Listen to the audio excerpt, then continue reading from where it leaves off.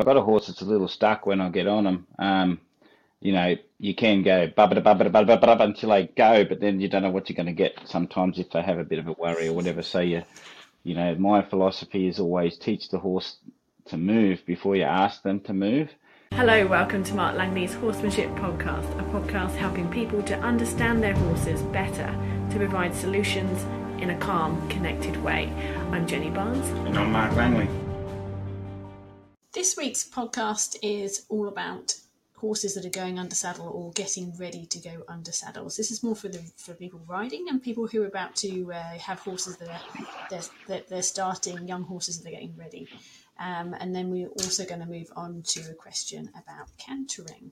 So the first question, Mark, is going to tap into your extensive knowledge about starting horses. M has a 4-year-old Brumby, which is a wild horse, for those of you outside of Australia. She's starting the mare at under saddle, but what's happened is she's starting to scoot away when M goes to mount her. She stands at the mounting block quietly and she's very engaged, and M's been doing all of the riding so far with a bareback. So she can put 99% of her weight onto her and she'll happily stand, but as soon as she commits 100%, she scoots forward.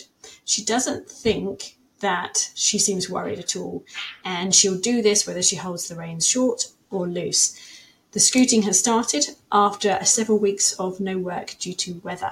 Have you got any suggestions for her, please? I'd go back to teaching her to move softly. There's probably a few little glitchy spots there that she's still a little wary with you being down the back end and stuff like that. That's causing that sort of bit of a freeze, and then sort of when too much weight's on, she scoots a little, because if she's scooting, it means that I think she's wary of what's behind her. She may not be, and it could be just because she's thinking forward, but there's a reason she's not sort of centered and very calm about it. So first, I wouldn't sort of don't just address it as how much weight you're putting on, and more address it as movement and where you're positioned. So on the mounting block, I'd just do a lot more leading around and show her what moving is about. So when I pick up a rope and move that rope, that means move forward, move backwards, move across, whatever, move the hindquarter over, and get her so good at following that rope in the tiniest, smallest steps to sort of longer steps to walking around you on the mounting block, that she's so soft at moving that when you place that rope, she just stands softly with it when it's placed. She moves softly with it when it moves. And you're encouraging her also to move past you, all the way past you and around, and all the way past you and around, that she's gone past you. So you can be on the mounting block and you can brush her tail as she walks past on the straight line. So you can kind of send her past, bring her back, and handle her all over with a flag, all that sort of thing, standing from the mounting block. So she's going by, coming back, going by, coming back. And then there's not one position that she hasn't walked past you on that she looks like she's starting to speed up or freeze or stop. If there's any positions that she's freezing and saying when you get to about the sort of the lumbar region and that flank area, she starts to go, I'm walking there and I'm going to freeze. Well, you wouldn't put all your weight on her, knowing that if she froze in that spot, then technically when she gets too worried, she's going to move away in that spot. So basically, if you're rubbing her with your hand or the flag or anything, and as she's walking by, she should walk by right until she goes all the way past, and there's not a speed up or a slow down and freeze that she's confident in, so she just keeps that same rhythm all the way through and a soft eye. And then you can ask her out and bring her back to the mounting block on the other eye and do the same thing, that there's an even feeling and an even flow in her movement wherever you are as you're handling her as she walks past you on the mounting block. And if you do that a fair bit, you might find then start to put a bit more weight on her as she's going past, poke and rock her a little with your hands, whatever, and just do little things like that just to see if you can stimulate any of that little bit of, ooh, what was that? And find out how much of that's in there, and then just kind of work on it till it sort of disappears. And then go back to sort of, putting your weight on her and stepping over it, or, climbing over and things like that. I think once you've done that, you might find she'll start to kind of get a lot softer. And then maybe put half your weight on her, put a fair bit of lean on her, and then just ask her to take a step and back up a step, and do that on both sides. So she's taken a step with half weight, and then slowly increase it till you can get on. And I reckon once you sort of work out both those eyes, get them moving, then things will get a lot easier, and you might get her back into that spot where you can put all your weight on her and she'll be fine. Also look at, so also look at, if there's anything, if there's a point where she destinates, and that's where you go, actually, right there, she destinates, so she's obviously worried and she's thinking forward. So if she's starting getting to have a gazing or anything like that, then you go, well, let go of that gaze, come back to me, or come back to here. And teach her to let go of the gaze if there's any gazy points where she's gazing off, and don't have a gazy when you're trying to do these lessons. Have her so she's fairly present and centered. So short little lessons, and get her with you, and get her to move with your weight. Okay, so the next question follows on from this. It's from Sarah, and she's been to a couple of your recent clinics up in Queensland, and you were helping Sarah to start this Andalusian mare. They've got to sitting her. I think you were sitting on her for the first time at the Maryborough clinic. So Sarah's got home and she's finding it's good to mount on the ground from, onto her, but she's not able to get her to go forward and search. She's also a little bit aggressive towards her legs, so she's not using her legs. If she opens the rein to lead her off, then she just bends her head and tries to bite her in the leg or the foot. Sometimes a cluck will work, but only for a few steps, and then she'll stop again. So she's just wondering about this, encouraging her to walk off freely. What's happening? I think you can offer some light on that. Better leading in the reins will help a lot. So the things that you can do, like if I've got a horse that's a little stuck when I get on them, you can go bubba until they go, but then you don't know what you're going to get sometimes if they have a bit of a worry or whatever. So my philosophy is always teach the horse to move before you ask them to move. Now, technically, she knows how to move through the feel of a lead rope because you've taught her to lead on the ground. You've got all these leading lessons that you're teaching your horses all the time. So technically, they know how to move their feet and thoughts into a lead rope. It's just they get a little stuck when you're on them. And if you've done a lot of belly rope lessons and got them to move off a hand and things like that, where you've done a lot of lessons of getting them to move off your leg, which you can do on the ground as well. But they get a little stuck looking at you. And so basically, if she's biting your leg and stuff like that, you just got to hold the rein in a different way. But firstly, don't think about getting her to move forward. Just try and get her to think about moving. You don't need to get them to go forward, but you can get them to step back. So sometimes, like on those horses that are bending around, not sure about going forward, I just pick up on two reins until they take a backward step, and then I just pick up on two reins until they take a backward step. And I might do that 10 or 15 times, and they don't have to go back a long way. They've just got to release that freeze and just move a little bit until when you pick up on the reins, they think about moving. And then I just start going, I don't know what to do. So at least you got some sort of desire and movement through those reins, and then you might go to holding a left or right rein. So when you hold a left or right rein, if she bends all the way around to your boot and she's trying to nip at your leg and stuff like that, well, just hold the rein closer to her jaw for a second and just lift it straight up and make that a little bit undesirable for her to say that's not available. And then she might release off that a bit, and then you might hold it again. But sometimes you might hold a lift in the rein until she just, and keep the pressure on her until she kind of just rebalances a little bit. So when she heads around, if you lift up, she's going to go, oh, and she's going to have to lift up into that rein a bit, and then she's going to get a little, like, I've got to be careful you don't just pull them right over, but you just pull up so they go, oh, that's not working, and then they try and shift their feet a little bit, and you just reward them for shifting their feet, and then you do that again until they start to get a little desire when you pick up on that rein, and then you can start to open and lead them out.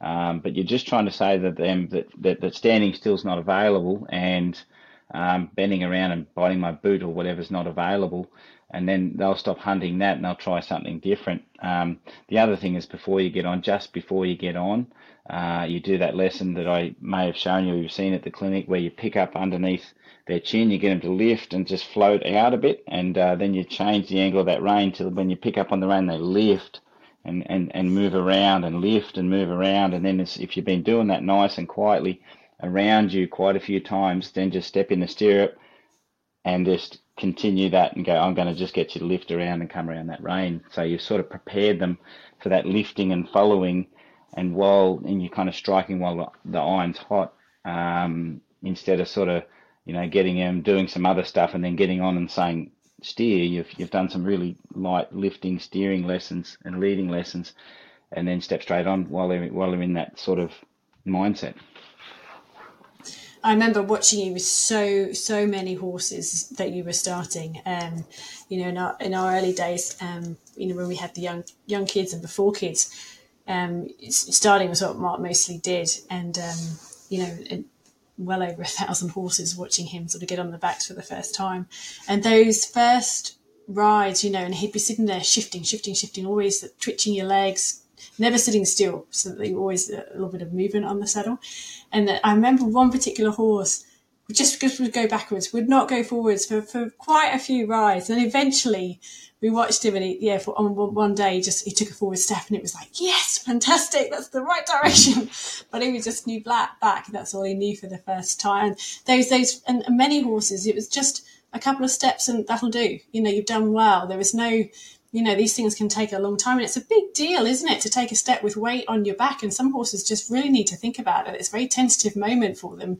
You don't want to be putting any more pressure on them if they're not ready for it. They're not moving for a reason. They're just not confident. Isn't that right? Yeah. And the horses kind of wonder. They go, "What are you doing up there?" And they think on you, and they're like, "I'm not sure." And the horses that the ones that I used to ride that were sort of would focus on me more on the ground, the ones that had really strong focus and stuff like that, they'd struggle the most under saddle because they were sort of all their thoughts were on you. So they're like, well, while I'm thinking on you, I can't go anywhere. So can't go.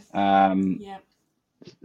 So they're those ones you had to encourage them, and that's what got me to really encouraging horses to think forward and let go of me a bit more, so they could sort of have that confidence to go forward under saddle, and that's all they are. Like, a horse only ever goes towards its thoughts. Like, just recently, my last clinic in Queensland, actually, there's the little Spanish Mustang that I've been helping, the one that the chase trainers out of yards and stuff like that, and she's going real nice under saddle, and the lady's done really well with her, but there was times there that she wouldn't go forwards because we were teaching her to be a bit more responsive to the legs, because she'd done a lot of rein work and she could always get her to go anywhere she wanted with the reins, but sometimes with the legs she'd sort of suck back. And I said, don't worry about going forward. I said, the only reason she's going backwards is because she's thinking backwards. All your legs need to do is create some movement, and doesn't matter. Don't kick harder to say go forwards while she's going backwards. Just say thank you, and every time she backed up to the legs, she'd get a reward because it was movement. And then when she took the left rein or something, when the horse was moving, the horse would think left and forward, and then after a few goes, the horse said, "Oh, legs mean move." And I said, all you've got to do is direct her thoughts. So then when she knew how to direct her thoughts with the rein, soon enough, if her thoughts were forward, she could add leg and the horse would go faster in forward. But the horse was only moving towards her thoughts, and that's what we've got to think about. So that's why we use a lot of reins when we help young horses go forward, because that directs their thoughts, and the legs create an impulsion that helps the horse go towards their thoughts. And if the thoughts are backwards, they're going to walk backwards. If they're forwards, they're going to go forwards. Any direction's okay in those first rides. Yeah. Good luck, Sarah. It's just it's exciting when you start those rides for the first time. So the final question for this week is from Carolyn, and she is wondering, what is the best way to teach a horse the canter aid? She can get a canter by increasing the trot speed, and sometimes when she uses the aid of an outside leg back, but she wants to refine the response so that they understand and can respond to that aid. Yeah. The funny thing about the canter aid is in the training the horses to just step up into a soft canter, I don't have a different canter aid versus a leg aid, or sometimes it's quite common when we're going into a canter, we sort of sit in a certain way to get the horse to find a canter lead by putting the outside leg back and opening the inside leg in a certain way, and I don't worry about that too much when I'm sort of getting horses to learn how to step into canter, because horses know the different amounts of feel we apply, and they if anyone's struggling with a horse finding canter and is worried about the legs, then letting a horse fall from trot to canter for a couple of times is not going to be the end of the world. It's going to help the horse maybe find a canter, so at least they know it's confident in the canter and it's found the canter before you get them to step into canter through leg age. But if you always fell from trot to canter, then the horse is just going to fall into a canter and, just think trotting means eventually I'm going to canter. And I don't want a horse to just like speed up all the time and just fall into the next gate. I want to be able to ask it into that next gate. So, yeah, for a few rides, it's okay to let them fall in to get them confident. But then after a while, you want that canter aid and you want them responsible at following or responsive to the legs, at following the legs up. So what I basically do is I work on acceleration and try and figure out how well my horse understands the legs. So if I apply a little bit of pressure, I know what the horse is going to give because the horse knows what it's going to give. The horse knows the answer to the question. And a lot of times we ask for canter and we haven't done enough acceleration lessons to the legs. So the horse is still always a bit vague, unsure. So we've got to apply a lot of pressure to get a little response. And that's not what we want. So we want to apply just the right amount of pressure for just the right response. And so what you do is you get your horse to sort of, first I might bump my legs a little bit when I bump, wake up, bump, wake up. And the horse goes, oh, you've got legs. And then from there, when the horse is aware of my legs and feels like it's carrying some impulsion, I might say, now, I'm going to slow you right down into a super slow walk and I'm going to get you to speed up a little bit and a little bit and a little bit. And I want to squeeze. And if I'm not happy with that response, I'm going to have to say, no, bump, wake up. Now follow that again until I can put a little bit of feel on the horse and the horse follows the amount of feel that I'm asking and I'm getting the response that's correct. So there's a lot of transition in the walk and coming back from the walk.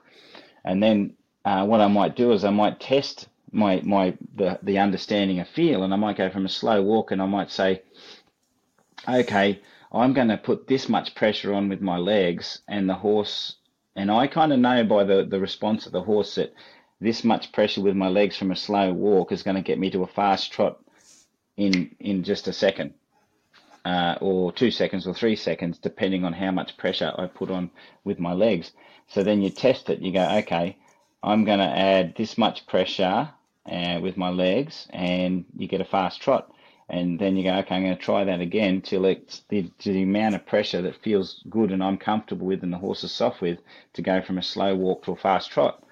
And then when you're going, oh, this horse is going really good at going from a slow walk to a fast trot with this much squeeze, then I might say, okay, if I ask that much squeeze from a medium walk, it's going to go to a canter because from a slow walk, that much squeeze got it to, it got it to a fast trot. Well, from a fast walk, it might get the horse straight to canter. So then you might get a reasonably fast walk to canter transition, and that's really good.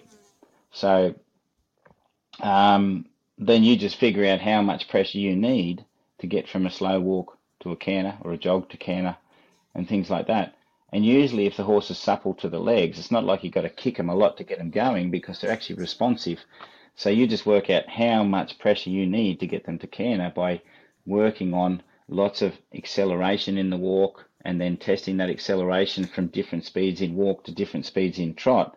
And you just work out where you need to be in that spectrum to say, let's get the canter from this speed. So it's you learning the accelerator by teaching the horse the accelerator, and then you figuring out how much you need to mix there to get the canter. And usually they get the canter pretty easy if you've worked on it. But a lot of people, I think they go out and go, I'm going to add more leg and a stick to get the canter, but they haven't spent a week get that horse to really truly understand how much pressure and how to really understand those legs. So it's just teaching the horse the legs over and over and over till you guys both agree on the same thing, and then you can just get the canter and you know the exact amount of pressure the horse responds to it. Fantastic. Thank you very much, Mark. We better leave it there. I know you're busy rushing around Europe at the moment. You've got a flight to get. So enjoy the rest of the time in Europe. And I think the next time we talk to you, you'll be back in the land of Australia. So travel safe, and thank you very much. Thanks, Jenny. Thanks, everybody. You can learn more from Mark and his approach online through his online training videos. Just search Mark Langley Horsemanship. Join hundreds of others around the world making real progress, fixing problems and improving their relationship with their horses. There are now over 500 training videos. Make use of the 7-day free trial and take a look. Membership is just $15 a month, and you get to ask Mark a question.